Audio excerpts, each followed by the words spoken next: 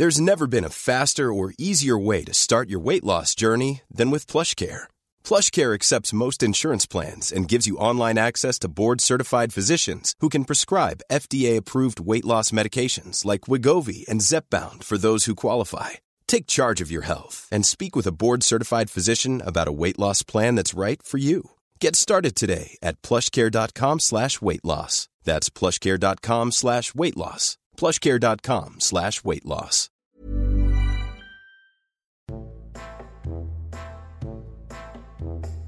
Hey Margaret, Hey Teddy. let me tell you about the national tree of India, alright? Okay, what's the natural tree of India? It's the banyan tree, and also like the banana tree. The banyan tree is known to be one of the homes of Ghost. Pontianak. Yeah. And for those who don't know, the Pontianak is a vampiric female spirit, and it's believed that she was a pregnant woman who died before her child was born. So back to the banyan tree. So how the tree works is that small animals, like birds, like squirrels, they eat the figs of the banyan tree, and then they go to another tree and they shit it out. Oh, they have fruit? Yeah, they have fruit, they have figs. Oh, I never knew they have fruit. I just know that it's like, I don't even know where's the trunk of the tree. This tree has Exactly, a you lot don't of know where the trunks. trunk It is, just right? melts together, yeah. Okay, so the seed will grow on the other tree, and its roots will slowly extend out. The roots that look like the This other is a trunk. parasitic tree. Exactly. It just grows on top of other trees and then just melts into the... and then the other tree's gone. The other tree, it gets strangled Yeah. by the banyan tree. So the banyan tree is also known as the strangler fig. Oh, okay. So now I'm gonna take you away from the banyan tree. Imagine you are a policeman in Burrari, Delhi. Okay, Mata. Mata, it's 1st July 2018, so it's just 3 years ago, so not too far. And you've been Imaginable. called to a situation, it's some sort of domestic issue. And you're not too clear what this is. So the area outside the house is crowded, it's completely packed. If there's something about Asians, right, is that we're all kaypoh. No matter what part of Asia we come from, we're all damn kaypoh. Right? And there's like hundreds, thousands of people just trying to get a look. Some of them are like holding phones, they're taking videos, there's media events everywhere, and you finally manage to like squeeze your way in with your police authority. Okay, so the house is big. The house is big. And there's a courtyard in the center of the house. Like those old Peranakan kind of houses. It's a courtyard in the center of the house. Wow, like atas Right? Okay. In the center of the courtyard, it's not open. There's a skylight. And on the Wow. skylight, there's a metal grill. Oh, why? Okay, so people sometimes install the grill for like fall safety. So imagine you have like a balcony garden and you hang clothes there. You want the grill to be there in case you like accidentally fall, so you don't want to just like fall right through. The other reason is that it's a city, right? So it's a bit dangerous. You don't want people to just be able to climb up the walls and then hop in through the skylight. Oh, yeah, that's the most practical reason. Exactly, especially in like big cities in Asia. So that wasn't unusual. What is unusual is that on the grill, there were 10 bodies, 6 women and 2 men, and 2 teenage boys. They How were big's all... the grill? It's quite big. Alright, Oh, it's a big okay. skylight. This is a big house. And they were all hanging from wire nooses around their necks. And their faces, they were all wrapped. They were covered with cloths that were later found to be all cut from the same bed sheet. Oh, so strange. Yeah. And their ears were plugged with cotton, their mouths were taped up, and their hands were tied behind their back. Alright, and there were 5 stools next to the 10 bodies. Alright, and So it's one stool for 2 people? yeah, and it's assumed that they used the stools to get up onto the grid. So what's strange was that they weren't really hanging that far from the ground. Oh, okay. In fact, their feet were just brushing Sweeping. the ground, Oh, like so eerily the gentle. roots of a banyan tree. So they walked deeper into the house, and then you find an older lady. And she's almost 80 years old, and she was in a separate room from the 10 in the skylight, not in the courtyard. And she also died from strangulation. So the police were like, what could have happened? Could somebody have coerced them? So if you had 11 people, you couldn't just be one person threatening 11 people, right? You need to be a lot more than that. You need to be like a whole gang of people. You need to be a whole gang of ghosts. That's what it is. It's a ghost, okay? Why else everyone go and mati at the same time? I mean, there were a few coincidences that the news did find. Okay. Like there were 11 people, right? And this is at some point becoming pure speculation. There were 11 grills on their house. On the side of the house, there were 11 pipes sticking out. The police found 11 diaries. Wait, 11 what? 11 diaries. The police found 11 diaries. I mean, one for each person lah. That's so dumb. Like 11 spoon, 11 fork, 11 shoe. I don't know. Hi, I'm Teddy. I'm Margaret. And welcome to A Briefcase. Today, we're looking at the deaths of the Chundawat family, and they were also known as the Bhatia family by friends and neighbors. This case is also commonly called the Burrari deaths because it happened in the Burrari district of Delhi. And also there's an amazing Netflix documentary on it called The House of Secrets, which has so many details, actual footage, and just interviews with everyone involved. Oh, holy shit. Okay, I'll watch this afterwards. Yeah, and I really recommend it if you're looking for something to entertain you, but I wouldn't recommend playing it in the background during Chinese New Year. Okay, so we're gonna start at the beginning. The Chundawat family, they weren't actually originally from Delhi. They were originally from Rajasthan, Sawa village. So the head of the family was a man called Bhopal Singh.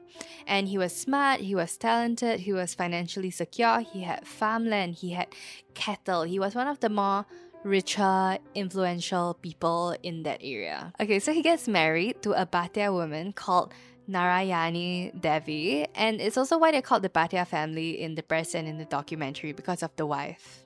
So they grow their family together, and eventually around 1989 to 1990, they moved from their village to Delhi for more opportunities. To escape. So not all their kids go along though, because if I'm not wrong, one of their sons decides not to move with him, to stay in the village. And they interview him in the documentary and they say something like, oh, he wants to have a more peaceful life, which I also understand because bigger cities tend to have more issues as well. Thank goodness. He's the only surviving member, is it? I'm not too sure, but he's the only surviving son of the family of Bhopal Singh and Narayani Smart Devi. boy. Yeah. So now Bhopal, he's a skilled man, so he does take advantage of the opportunities in Delhi. He doesn't just go there and do nothing. So they ended up opening 3 businesses, if I'm not wrong, and one of them is a grocery shop, like a mama shop, and the other one is a plywood business. Now the family, they really love their dad. They look to him as the head of the family, but also like a lot of Asian families, it's very patriarchal. So they listened to him for everything. So to let you know what it was like, his son actually said that he doesn't even need to shout. He would not even shout. His eyes were enough to let us know what we should not do. Can you imagine having that kind of power over your kid? But even though he was strict, he was very well loved. Yeah, so the neighbors only had good things to say about Bhopal Singh and his wife. So for example, when their house was being constructed, right, they were very kind to the workers and they helped the neighbors supervise the workers and provide snacks and everything. And because their neighbors were building the house, right, they didn't have anywhere to stay, so their neighbors ended up moving in with them in 1992. And they had a 1-year-old son, and the Bhopal Singh's family, he just chipped in, contributed help to take care of the neighbor's 1-year-old son. Wow, they really best neighbor of the year. Exactly. There were 3 generations in the house, okay? So this is where it gets a little complicated, but we need to go over everybody to understand the power dynamics of the family. So we know that there was Bhopal and Narayan, dad and mom of the family.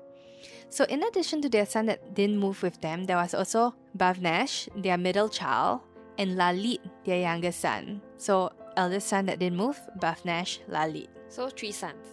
Yes, but the eldest son doesn't really take part in this case. Thank God. They also have a daughter, Pratibha. In total in that house, the 2 parents, 2 sons and 1 daughter. Alright, so now I'm gonna bring you through the families of each of the kids living in the house. Whoa. So it's like a multi-generational Yes, it's a thing. multi-generational household. It's a big house. And I'm gonna go through like kind of like the ages at the time of the incident. What about the Amma? Just now you say got one, the last one that in the room that. We're gonna move on first. Okay, so let's start with the daughter. Their daughter was called Pratibha and she was 57. And initially, she didn't stay in the house, but she moved in because her husband was an alcoholic that died, and his family treated her badly, like really badly. And you know what? Fair enough. You should never stay with somebody who treats you like shit. Yeah, just walk out. Exactly. And she brought with her her daughter. So Pratibha and her daughter, Bhopal's granddaughter here, Priyanka. And Priyanka was 25. She was a smart, hardworking girl, and she worked for an MNC, and she was known to be good at her job. And she also taught tuition on the side. Yeah, like me last time. Yeah. Okay, so she was such a catch, right? And just weeks before her death, she actually got engaged. And she was in a very happy time of her life. And to her, family was everything. Like, family was the most important thing to her. Okay, so that's the first set. Like, the first one of the children. Okay, the Yeah. next children of that family. Alright, so the next one is the elder of the two sons that lived in the Burrari house. His name was Bhuvnesh and he was 50. Bhuvnesh was married to Savita, who was 48. So Bhuvnesh and Savita, they had 3 kids, 2 daughters and a son. So Neetu, who was 25, Manaka, who was 16, and Dhruv, who was 15. So 2 daughters and a son, and all older teenagers and in their 20s. So that's the second family that lived in the house. Finally, we're going to go through the youngest son in the house. So it was Lalit, and Lalit was 45, and Lalit was married to Tina, who was 42. And Lalit and Tina, they had a teenage son called Shivam, who was 15. And so I want to touch on Lalit's life a little. Is he the one who invited the spirit? So in 1988, before they moved to Delhi, when Lalit was around 20, he actually had a really, really tragic motorbike accident. Yeah, and we know that he had head injuries in this accident because he was hospitalized for days. Okay? And after this accident, he had issues that were like narcolepsy. So like in an interview with one of his friends, they said that they would be talking and he would just fall asleep, just like, Okay. right? And after this, he had another more serious injury in 2004. So after they moved to Delhi, at that time, he worked for a plywood business, but then he had a payment dispute with his boss, like his boss wasn't paying him, right? So they don't get a mediator, they don't calmly discuss it. Instead, his boss beats him up, sets fire to a storage facility which he's in, and then while Lalit was still inside, plywood fell on him. He had smoke inhalation problem, and again, all the injuries that he had from getting beaten up by his boss. Sounds like it really damaged his brain even more. Yeah, so he managed to somehow pull out his phone and call his brother for help. But this time he almost died. Alright, they really wanted to kill him, and after this incident, he stopped speaking. Alright? What? And it's never confirmed if he lost his voice because of smoke inhalation, Yeah. because that can damage The your... vocal cords, and maybe the speech center in your brain. Or whether it was like psychological reasons like PTSD, because Yeah, that can I also mean, cause... Yeah, it's quite traumatizing. Yeah. So these are really, really traumatizing incidents, and that's Lalit. So that's the whole family. 2 sons, 1 daughter. The daughter has a daughter. The sons have 3 kids, and Lalit, who has just 1 son. Oh, how old is the son? 15. A lot of 15-year-olds. He's the youngest one. So now we're gonna catch up to the timeline after 2004. In 2006, Bhopal Singh dies. So after Lalit's second accident. Alright, and he dies of natural causes, and Lalit and the family, they did look up to him for guidance, and Lalit especially, he got even more withdrawn. He's really not talking. Yeah, so he gets even more. What does that mean? Yeah. Okay. And after his father's death, he started to hear his father's voice. And one thing that his father's voice would say would be that they needed to chant some sort of ritual regularly. Maybe it's a ritual that they did before this, maybe it's a new ritual, it's never specified. Okay, at first it sounds very benign. Yeah. Yeah, and Then while they were chanting, suddenly Lalit starts chanting too. Oh, that's his only reason to talk Yeah, now. and his voice, it started coming back. And Wow. Lalit was like, oh, I got my voice back because of my father. And he thought that his father was channeling himself through him. Like, he's like, my father's channeling himself through me.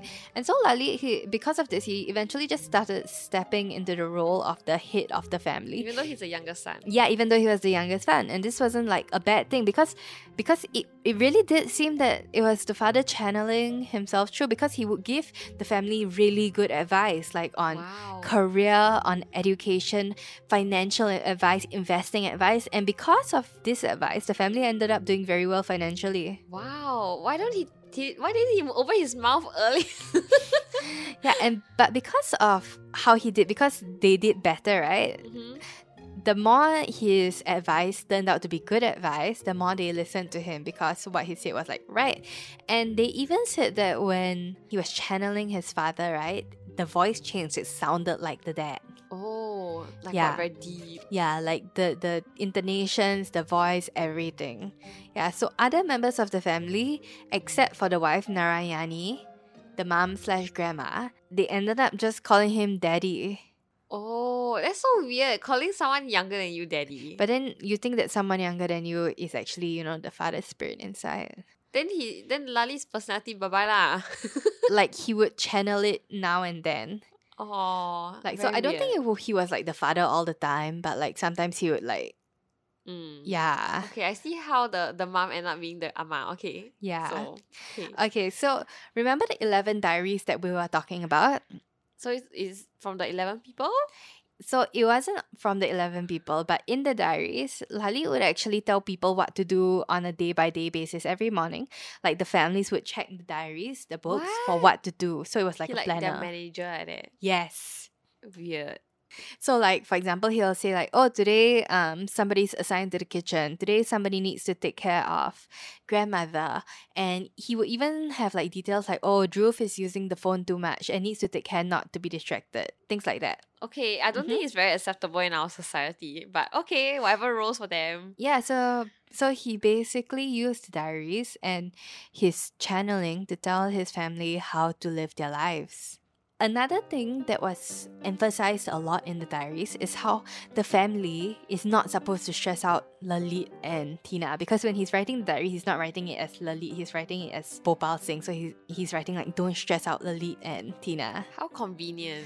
Right? And you have to take care of them because like channeling this spirit is very exhausting.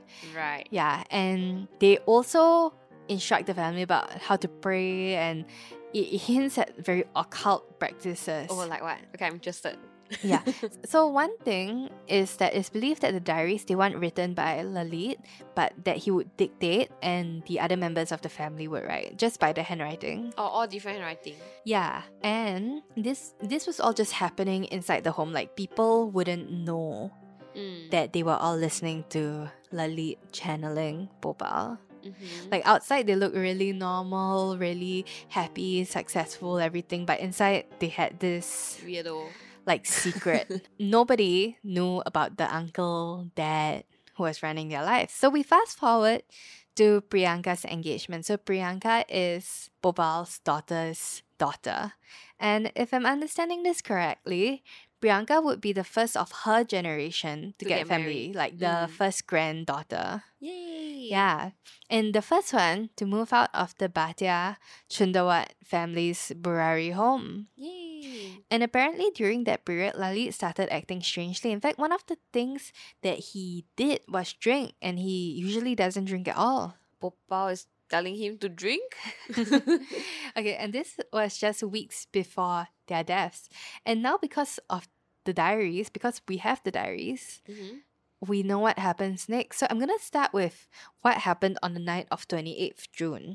Tina and Shivam, Lalit's wife and son, they are buying new stools. Like, Sit down. yes. This is about 2 to 3 days before their deaths. And on June 30th, Tina and someone else, another woman, they are seen bringing more stools, and these stools would correspond with the one found in the scene. Oh, very sus. Like, got some plan going on already. Yeah. And that same night at 10:29 p.m., Shivam, who's Lalit's son, he goes to the family's plywood store and we see him take a bundle of wire. And we can see him bring the bundle of wires back into the family's two-story home. And the rest is outlined and corroborated in the diaries. So they actually rehearsed this beforehand 6 days. They spent practicing tying themselves up, blindfolding themselves, everything. Crazy. And so, per the translated diary, worship banyan tree for 7 days straight. In case someone enters the house, the prayer should be restarted from the next day. Choose Thursday or Sunday for the act. And it's suspected that they did the grandmother first because the diary also says the elderly woman can't stand, so she can lie down in another room. Oh. Yeah, which is exactly how she was found. And then the family and Tina, then Lalit, were the last ones to hang themselves. But this wasn't a suicide. This wasn't a mass suicide. No. The banyan tree ritual was supposed to be a Thanksgiving ritual. What? Yeah. Alright. And it was supposed to help them get mass salvation because the diary entry where this is all written is titled Road to God. So it's believed that they thought that they would survive because it says, everyone will help each other in untying. And the last sentence of the final diary entry, it literally says, keep water in a cup, and when it changes color, I will appear and save you. I guess it didn't change color. That's right, it is not what happened, okay? And it sounds like a damn cult. Like, they're so brainwashed by now. yeah, and this is how one of the most tragic family deaths in India occurred. I mean, like, the girl was just about to go and, like, get married and move out. Like, why didn't she do it earlier? Like, don't they think it's sus, you know? Yes. Okay, so now there's a couple of theories surrounding this. And some of them are from the docu-series and others from Reddit. Yeah, so let's start with what the documentary leans towards, which is that Lalit was suffering from psychosis. And this is just one instance where it went too far, and that even he believed that the spirit of his father would come back and save him. Alright, so this is one the more innocent theory is that he was suffering from a very unfortunate mental issue. Yeah, nothing to do with supernatural. Yeah, so now the second one alleges, and this is also from the docu-series, that maybe Lalit wasn't actually possessed and this was to manipulate his family because... Holy shit, yeah, I totally believe in that. Yeah, that he gets the benefits of being the... controlling the people in his family. Yeah, the patriarch of the family. He gets money, he gets treated well, his wife and his kid, they're treated better. And this meant that he was afraid that the third generation, the kids, especially starting with Priyanka, when they marry out, when they talk to people and they tell people what's happening in their house, it would be very shameful, and then the rest of the family would just leave as well, and then he would be just... I think it's probably the second theory because, like, they're very particular about face. Alright, so now there is one more sinister theory from Reddit. Ghost. Yes. He was in a vulnerable position, right? Because, like, you know, when you're like in a traumatic position, you lose a lot of like your yang qi. Yang qi, yeah. Exactly. And then you become very weak, very susceptible to this kind of thing, right? And he was possessed, and whatever was possessing him probably wasn't his dad, because his dad wouldn't want him to... Yeah, maybe at first it's like some other ghost that's masquerading as his dad. Exactly. And then maybe giving him like good advice to play the long game, you know what I mean? Like how like con men, they're like a bit. Don't go for one, go for all of them. Exactly. But of course, these are all theories, and we don't really know what happened, so they should be taken with a lot of salt. Like the whole sea's worth of salt. And anyone who knew the truth, unfortunately, is dead. Thanks for being on the show, Margaret. Oh wait, so no one got arrested? What happened to the court case part? Oh, I mean, cause everyone died. Yeah. Oh well. Oh no. Anyway, happy Chinese New Year, everybody. Happy Chinese New Year. Okay, bye-bye. I recommend House of Secrets on Netflix. And if you have any other great Asian true crime or docu-series you like to recommend, you can find us on Instagram at A Briefcase Podcast or online at abriefcasepodcast.com, which I'll try to update more often. And do join us next week for Another briefcase